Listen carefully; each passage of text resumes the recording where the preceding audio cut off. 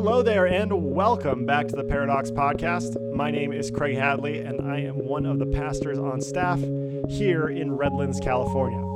Today, we are starting a brand new series, not in a book of the Bible, but instead on the topic of biblical contradictions.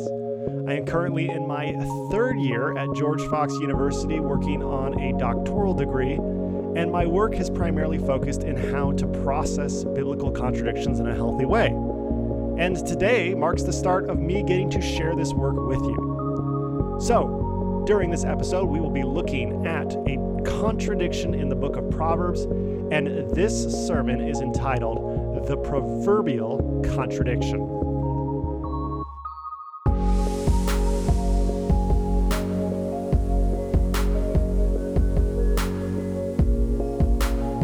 Christians today must ask themselves the question, what is the Bible? How you and I hold the Bible within the greater context of our faith determines a lot about what we believe is right and what we believe is wrong. What does the Bible mean to you? A few years ago, the Pew Research Center asked Christians to answer this question. 39% of Christians in America answered this question by saying that the Bible is the Word of God and should be taken literally in all circumstances. Now, I must confess this number seemed a little low to me. The number, however, skyrockets to 55% when asking just evangelical Protestants. And 55% of evangelical Protestants profess that the Bible is the Word of God and should be taken literally. What this means is that over half of all evangelicals in America today believe that the Bible is the inerrant Word of God. Now, you may have heard of the word inerrant before, but it's important for us to define what that means because I will be referring to inerrant and inerrancy a lot during this sermon. The word inerrant, according to the New Oxford American Dictionary, means to be incapable of being wrong. Therefore, Christians say, when you come across a modern ethical dilemma, you can find advice, guidance, and wisdom from the scriptures in order to know how to deal with that problem today. So let's assume for a moment that we encounter somebody who believes that the earth is flat. Now, I have no problem standing before you today and telling you that I believe that anyone who believes the earth is flat is a fool. Human beings have known that the world is round for over 2,500 years. We have even sent people up into space to look back at the earth who gazed at the earth in all of its glory and said, "Yep, that thing's round." Not only that, but every person I have encountered that believes that the earth is flat has a smartphone in their pocket. With this smartphone, the person who believes the earth is flat can punch in any address in the United States of America, and the smartphone will figure out where they are and give them directions to that place by using a global positioning system known as GPS. It is impossible for GPS to work on a flat surface. The world has to be round for GPS to work. So I have no problem saying to you, flat earthers are fools. But we are related to the flat earthers, aren't we? We sometimes work with the flat earthers. So the question becomes, how do you deal with the flat earther in an ethical way? Well, because there are people who believe that the Bible is the inerrant Word of God, they would say, why don't you look up the answer to that question in the Bible? And you and I would eventually come across the book of Proverbs, the book containing wisdom. And in that book, we'd read Proverbs chapter 26, which in verse 4 tells us, "Do not answer fools according to their folly, or you will be a fool yourself." So the advice the Bible gives is very clear. Do not lower yourself to the folly of fools. Do not validate their arguments. Instead, shun them. Push them aside because you will ultimately be a fool if you end up validating a flat earth theory. So with that in mind, we close the Bible, we know what God wants us to do, and we continue our shunning of the flat earthers. There's just one problem. We just read in verse 4 that the author of Proverbs does not want us to answer fools according to their folly. However, the very next verse, verse 5, reads this: "Answer fools according to their folly, or they will be wise in their own eyes." And in verse 5, the author tells us to do the exact opposite of what they told us to do in verse 4. So which one is it? Are we supposed to validate fools' opinions and their follies as we try to debate whether or not the earth is flat? Or are we supposed to completely ignore them and put them to the side and say we are not going to validate that in any way, shape, or form? To which the Bible returns that question by saying, yeah, do both. My friends, this is a contradiction in the Bible. And the contradiction divides people into two camps. The first camp is people who rush to the defense of the Bible and say, no, this contradiction isn't really a contradiction. The second camp rushes to the attack of the Bible and they say this contradiction proves that the entire Bible is a fraud. Now, while these camps are very different in the people that fall into them, it's important to note that both camps assume that the Bible, by definition, can't contain contradictions. Both camps assume that the Bible has to be inerrant in order to be the Bible. Which raises the question, is the Bible actually inerrant? Because while 40% of Christians in America believe that the Bible is inerrant, that means that 60% of them don't. So let's go back in history, shall we? Let's go and tell the story of the Bible. And as we go through the history of the Bible, I want to ask you a question that we need to answer. When did Christians start to believe in the Bible's inerrancy? To answer that question, I want to invite you back to 1300 BCE, 3,300 years ago. It was around that time that a man named Moses lived. And there are some Christians who believe that Moses wrote the first 5 books of the Bible. Now, when Moses was born, his people had been born into slavery for the past 10 generations. They were crying out on a consistent basis to God, begging for God to do something about their oppression. Well, God worked through the life of Moses to liberate the Israelites from their oppression. And with a mighty and miraculous hand, God liberated the Israelites and led them to the foot of Mount Sinai. While there, God spoke at length to Moses about who God was, about what rules God wanted the Israelites to keep, and about a new kind of religion. This religion would revolve around the house of God, which was known as the tabernacle. Now, at the end of Exodus, there is a long list of instructions for how God wants God's house to be built. And so the Israelites begin to build the tabernacle. And by the end of Exodus, the tabernacle is completed. The very next book, Leviticus, begins with God telling the Israelites about the priesthood and the rules that the Israelites must follow for the forgiveness of sins. The priesthood is established, and the priests begin to consecrate the tabernacle.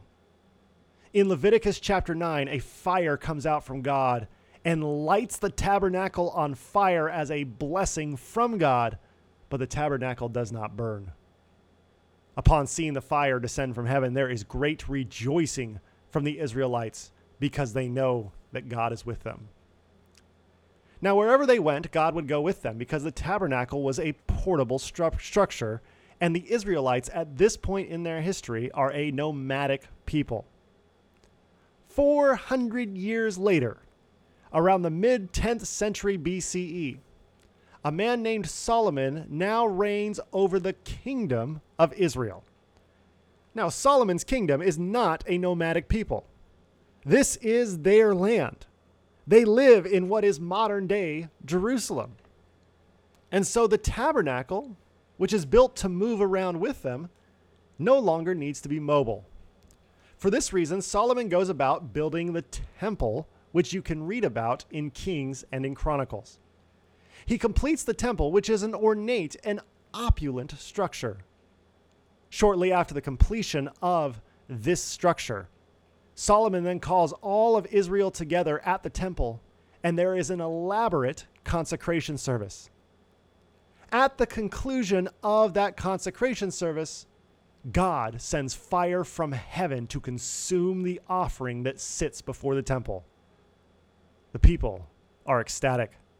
They weep, they wail, they shout, they cheer, they fall down, they cry. There is an audible cacophony of confusion and delight as people realize once again that God is with them even after 4 centuries together.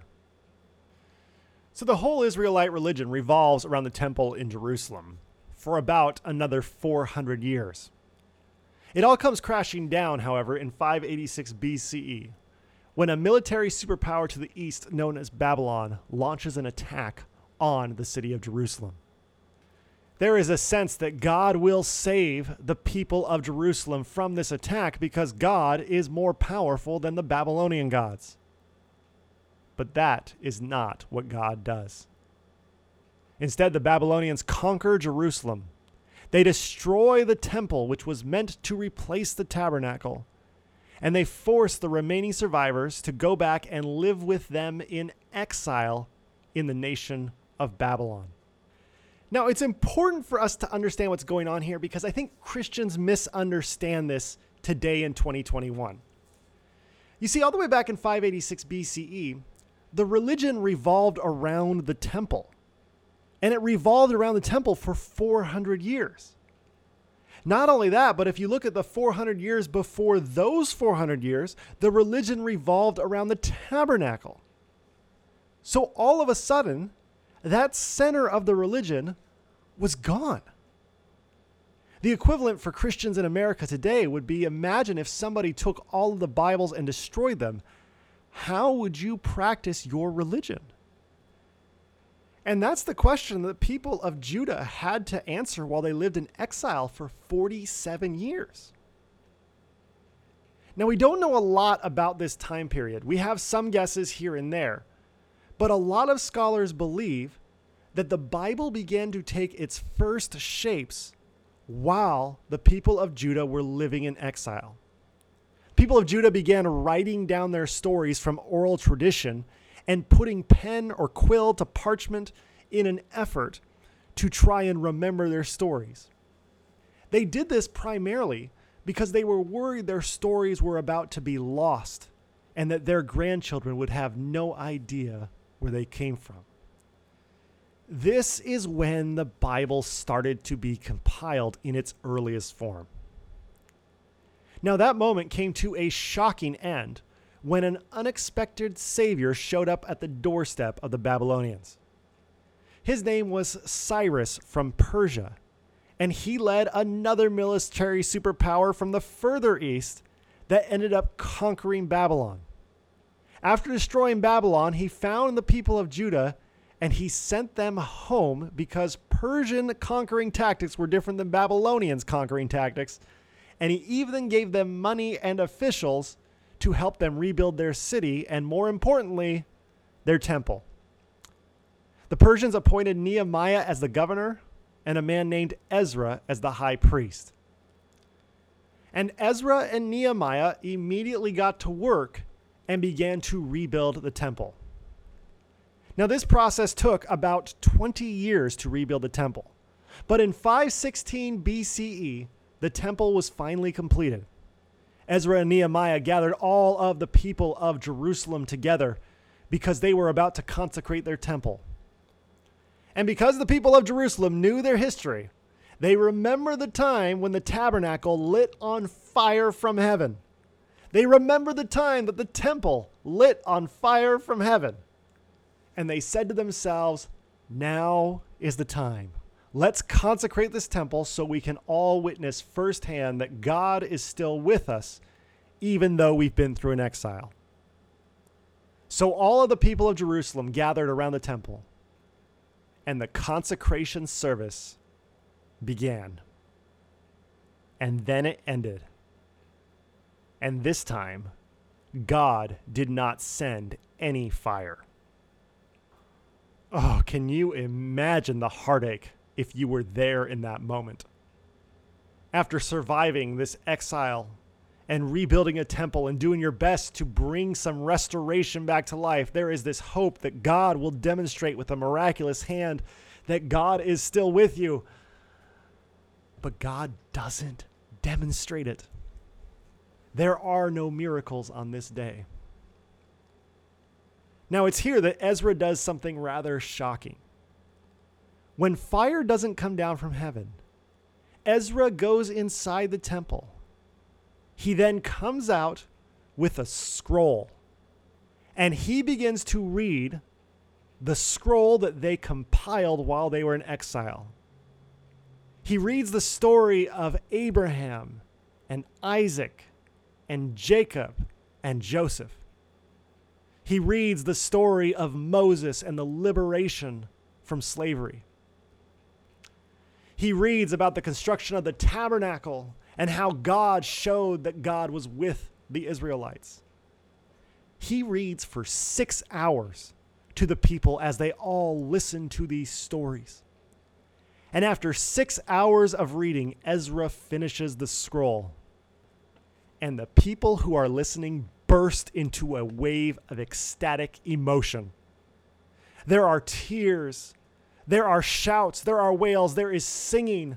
There are people falling on their knees and worshiping God because this scroll is the new fire in their religion. Now, from 516 BCE on, the temple continued to function as the temple. But all of a sudden, there was this scroll or this scripture that people began to read and view as a bit of a mobile temple.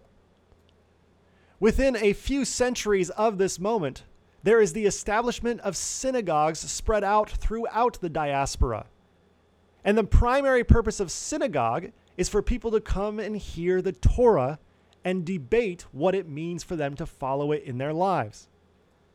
You all of a sudden see these massive efforts to preserve and reproduce and also to translate the scriptures because there's real value in them. So while the temple in Jerusalem continued to function, these written texts allowed people to experience God outside of the city of Jerusalem. And this led to people moving away from the city and still feeling like they were very connected to their cultural identity. So more and more synagogues were being built until eventually a man named Herod the Great, who was not so great, in 37 BCE invested a lot of money into rebuilding and refurnishing the temple in Jerusalem. A few decades later, around the year 0, a boy named Jesus was born to parents Mary and Joseph. And Jesus lived out his life going between the spaces of synagogue and the institution of the temple. A few decades after he was born, Jesus was then crucified. You've probably heard this before. And about 3 or 4 decades after the crucifixion and resurrection of Jesus Christ, Rome eventually got fed up with Judea, and they launched an all-out attack on Jerusalem and destroyed the temple once again in 70 CE. Now, since that time, the temple has not been rebuilt, but the scriptures have been preserved. Now, it's here that we're going to mostly focus on the Christian story of the scriptures because it diverges a little bit from the Jewish story of the scriptures. The earliest writings we have about Christian theology came from the Apostle Paul, but they were written decades after the death and resurrection of Jesus Christ. However, those writings mostly existed as separate letters until they were finally compiled sometime in the 4th century CE, and the earliest list we have of the New Testament showed up in 381 CE from the Council of Rome. Now, I point this out because most Christians don't understand that from the time of Jesus' death and resurrection to the year 381 CE, there was no such thing as a New Testament. While writings existed that would eventually form the New Testament later, the early Christian tradition revolved not around the Bible, but instead around the witness and testimony of the church to Christ's resurrection. This is important to know because even after the New Testament was formally adopted in 381, the Christian religion didn't revolve around the Bible for another 1,200 years. Instead, it revolved around the authority of the church as derived from the witness and testimony of the resurrection of Christ. Now, if you feel that having the church's authority be the center of a religion might open that religion to corruption, you are absolutely right, which is why the Reformation was so desperately needed, which I have not met a Catholic who disagrees with this today. In 1517, a man named Martin Luther came along. He nailed 95 theses to the door of the Wittenberg Church in Germany and really got the attention of the people in the Vatican. One of his main driving ideas was the theological idea sola scriptura, which translates as by scripture alone. Martin Luther strongly believed that the Bible should have the authority over the church and not the other way around. He also believed in a priesthood of all believers, that people should be able to decide for themselves who God was, especially if they could have a copy of the Bible for themselves. Now, this is important to note because Martin Luther comes up with this idea after the printing press is invented in 1440. I don't think that Martin Luther comes up with this idea of the priesthood of all believers unless he lives in an era after the printing press. Because the feasibility of everybody being able to read the Bible was simply impossible just 100 years before he nailed these theses to the door. Now, I tell you this because it's important for us to acknowledge as Christians that technology and science often shape the way that we understand God. And all the way back in 1517 with Martin Luther, I believe it's no different. Now, one common misconception from Christians today is that sola scriptura is the same thing as biblical inerrancy. We have to be very clear that it's a very different thing than biblical inerrancy. Sola scriptura is about claiming the authority of Scripture. Biblical inerrancy is about claiming the perfection of Scripture. And Martin Luther did not believe in the perfection of Scripture. It is well documented that he campaigned against the book of Hebrews, the book of James, the book of Jude, and the book of Revelation from being part of the canon for Protestant Christians. He thought it would be better off if we didn't have those books in the Bible. Yeah. It's hard to believe that Scripture is perfect when you're telling people we need to take some books out, right? Now, there are other scholars who debate this. It's important to understand that this is debatable. At the very least, those scholars have said that he strongly de-emphasized those 4 books because he felt they were theologically imperfect. So Martin Luther did not like those books and believed that they had flawed theology in them, and he still championed the idea of sola scriptura. Sola scriptura is about the authority of the Bible, not the perfection of the Bible. Now, while Christians I know today are very, very much in favor of sola scriptura, I rarely encounter Christians who are willing to discuss the dark side of sola scriptura. Because 100 years after Martin Luther nailed those theses to the door of the Wittenberg Church, in 1619, the very first women and men from Africa were sold into slavery and arrived on the shores of what would become the United States of America. Now, these men and women were traded and sold as property by white Christians. And what's hard for Christians to understand today is how can you be a Christian in church on Sunday and then go and beat your slave the other 6 days of the week? Well, the answer is sola scriptura.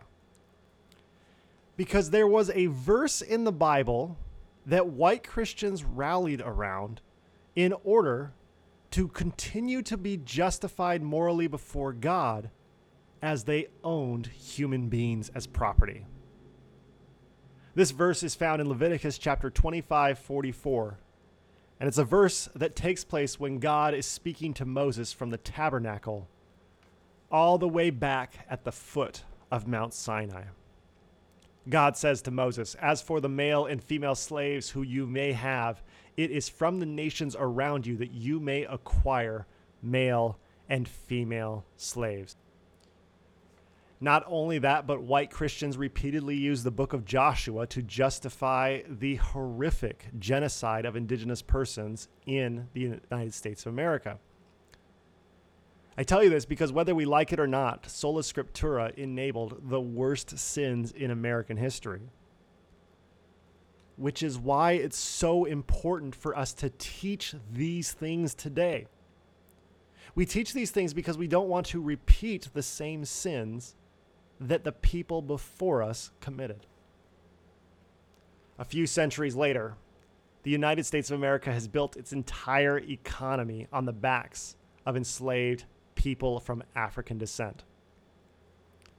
In 1835, a relatively unknown English scientist named Charles Darwin took a trip to the Galapagos Islands.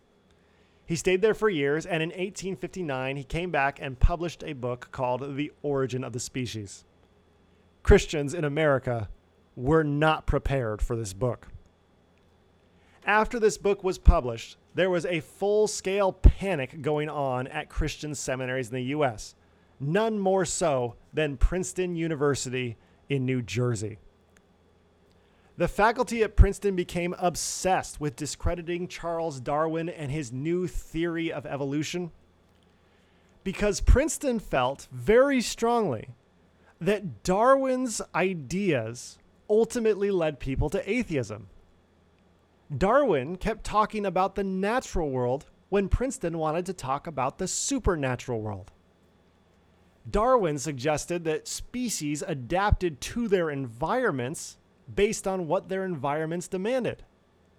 Princeton wanted everyone to believe that God was in control of all of these designs, and God had been since the very beginning. And there was this sense after the origin of the species that sola scriptura wasn't cutting it anymore. To have authority wasn't enough in order to combat these new ideas coming out of science. There had to be something more drastic to describe what Scripture was. Now, there was a lot of discussion and people bringing forward the idea that Genesis should be able to override Darwin's work. However, it was two men from Princeton, Archibald Alexander Hodge and Benjamin Warfield, who formally introduced the doctrine of inerrancy into the Presbyterian Church's Confession of Faith. They did this in 1881. And according to the historian C.S. Cowles, he writes, this was the first time in church history in which such an article of inerrancy had been articulated and adopted by any denomination.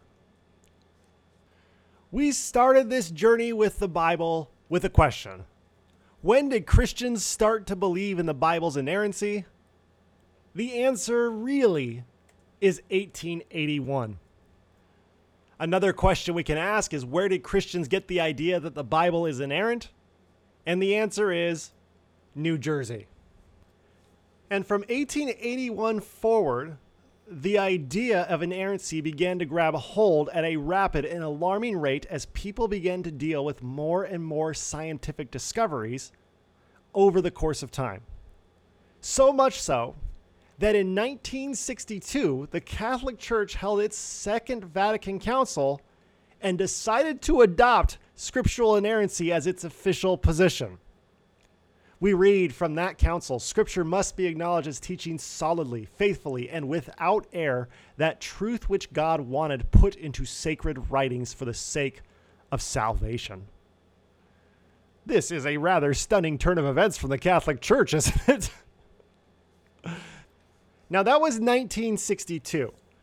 And the chances are that if you've had an interaction with somebody or personally believe that the Bible is inerrant, it was influenced deeply by what happened in 1978 in the city of Chicago. The city of Chicago was the official meeting site for the first meeting of the International Council of Biblical Inerrancy. There were over 200 church leaders at this council, representing over 30 denominations. And they came together and over 3 days hashed out what inerrancy looked like across their different denominations. Let's read a few statements from that statement. We read, the following statement affirms this inerrancy of Scripture afresh, making clear our understanding of it and warning against its denial. A few lines down, the statement reads, being wholly and verbally God-given, Scripture is without error or fault in all its teaching, no less in what it states about God's acts in creation, about the events of world history, and about its own literary origins under God, than in its witness to God's saving grace in individual lives. And this statement is essentially what handed people in America, Christians in America, the idea that the Bible needs to be inerrant. And it's the reason that when we read these verses in Proverbs that offer two conflicting ideas about how we should respond to fools, that we are immediately divided into two camps, because both camps assume that the Bible can't have contradictions. And when we look closely at this Chicago statement, there are three things I just feel like I have to point out. I could talk about this statement all day, but I'm not going to do that to you on this podcast. There are three things we have to point out because there are all these articles attached to the end of this statement. And I believe that we have to address some of those articles. Article 14 reads, we, being the committee, affirm the unity and internal consistency of Scripture. My friends, this is a lie. It's a lie because there is no internal consistency of Scripture. If you don't believe me, read Genesis 1 and 2 and realize that there are two vastly different creation stories right next to each other. If you don't believe me, read the book of Ruth, which supports interracial marriage, and the books of Ezra and Nehemiah, which vehemently condemn interracial marriage. If you don't believe me, read Kings and Chronicles, which tell the same story of David taking a census.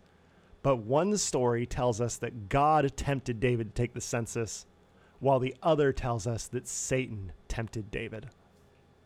If you don't believe me, read the story of Jehu from Elisha's perspective. Elisha is convinced that God has ordained Jehu as God's messenger. And then turn your Bible to the book of Hosea and read about how Hosea believes that Jehu acted against the will of God. If you don't believe me, then read the story of Jesus on the cross and realize that the Gospels can't agree on what the last words of Jesus actually were. If you don't believe me, read the story of Christ's resurrection and realize that all four Gospels record different people being there when Jesus rose from the dead. This idea that the Bible has an internal consistency and never disagrees with itself is a lie. And we have to let it go in order to become more biblically literate. Article 19 of the Chicago Statement reads, we affirm that a confession of the full authority, full infallibility, and full inerrancy of Scripture is vital to a sound understanding of the whole of the Christian faith. My friends, this is a lie. I say it's a lie because the Christian faith began with the birth of Jesus, which happened sometime around the year 0. For the next nearly 400 years, there was no New Testament, which means that all of the early Christians, where our faith began, did not have a Bible to affirm the infallibility of. Not only that, but from 381 to 1517, only clergy had access to the scriptures. And so to say that you have to affirm the infallibility of scripture to understand and participate in the Christian faith is to deny all of those Christians their own spiritual journeys. Not only that, I'm fired up on this podcast this morning. Not only that, but when you consider the story that's in the Bible, and you go all the way back to Mount Sinai, when God is speaking to Moses and setting up the beginning of the Jewish religion, there is a moment where God says, I want you to build me a tabernacle. God did not give Moses a Bible. Instead, God gave the Israelites a building to build their religion around. Now, don't read too much into this. Don't think that I'm all of a sudden pushing for us to build our religions around buildings. What is important for us to acknowledge is that the religion that is contained in the Bible began not with a Bible. The last point I need to make on Article 19 is this. The Chicago Statement says we affirm that a confession of the full authority, infallibility, and inerrancy of Scripture is vital to a sound understanding of the whole of the Christian faith. This is a lie because it implies that you have to read to understand God. My friends, you don't have to read. God can speak to the illiterate as well as to the literate. Which brings us to the third article I want to talk to you about, which is Article 16. We read from the Chicago Statement, we affirm that the doctrine of inerrancy has been integral to the Christian faith throughout the Christian faith's history. We deny that inerrancy is a doctrine invented by scholastic Protestantism or as a reactionary position postulated in response to negative higher criticism. My friends, that's a lie. When you consider where inerrancy came from, the very first denomination adopted it from a scholastic institution as a reaction to Darwin's book, The Origin of the Species. Not only that, but when you consider that the Bible in some way, shape, or form has been around for 2,500 years, and then beyond that in oral tradition, we have to be very honest about the idea of inerrancy. The idea that the Bible is inerrant is a very recent idea in the Bible's history. It began really in 1881. Before that, nobody thought the Bible needed to be inerrant. Martin Luther, the face of sola scriptura, would disagree with biblical inerrancy. The Apostle Paul would disagree with biblical inerrancy. Jesus Christ would disagree with biblical inerrancy. On and on it goes until we realize that this just recently showed up in the Bible's history. And if you want to believe in biblical inerrancy, that's fine. More power to you. However, we all have to agree that the idea that the Bible is inerrant is a new and liberal idea in the Bible's history and not the tradition. I have to tell you that as I was prepping this sermon, my blood boiled reading this statement from the Chicago Statement because they are blatantly lying to people when they say that we affirm that the doctrine of inerrancy has been integral to the church's faith throughout its history. We deny that inerrancy is a doctrine invented by scholastic Protestantism or is a reactionary position postulated in response to negative higher criticism. That is a lie. And inerrancy is not the tradition. My friends, every religious person at some point faces the temptation to believe that their religion is what makes them valuable. This is called idolatry. And I have found that in my lifetime, the practice of believing that the Bible is inerrant leads to a form of idolatry. When people hold up the Bible and say all we need to know about God is contained in this book, it almost discredits all of the things around it and says that God cannot be learned about from outside of the book. And so while we come across what seems to be insignificant contradictions, like in Proverbs 26, we realize that these contradictions offer us a way of thinking about the Bible that breaks us from the addiction and desire to make it into an idol. Contradictions are important and valuable because they help us overcome the temptation to turn the Bible into an idol. And when it comes to the Bible is important, it's valuable, it's helpful, but it's ultimately something that serves us trying to understand God better. And when we say that the only way to God is through this book, we are actually attempting to domesticate God, who is infinitely bigger than the book. The reaction to contradictions divides us into two camps. My hope is that through this series and today's sermon, that you might see that there is a third camp, one that embraces the contradiction and accepts that there is something to be learned from when we hold these ideas in tension. From the book of Proverbs, this contradiction teaches me that the Bible is not perfect, that the Bible is the work of humans, and that the Bible is still good.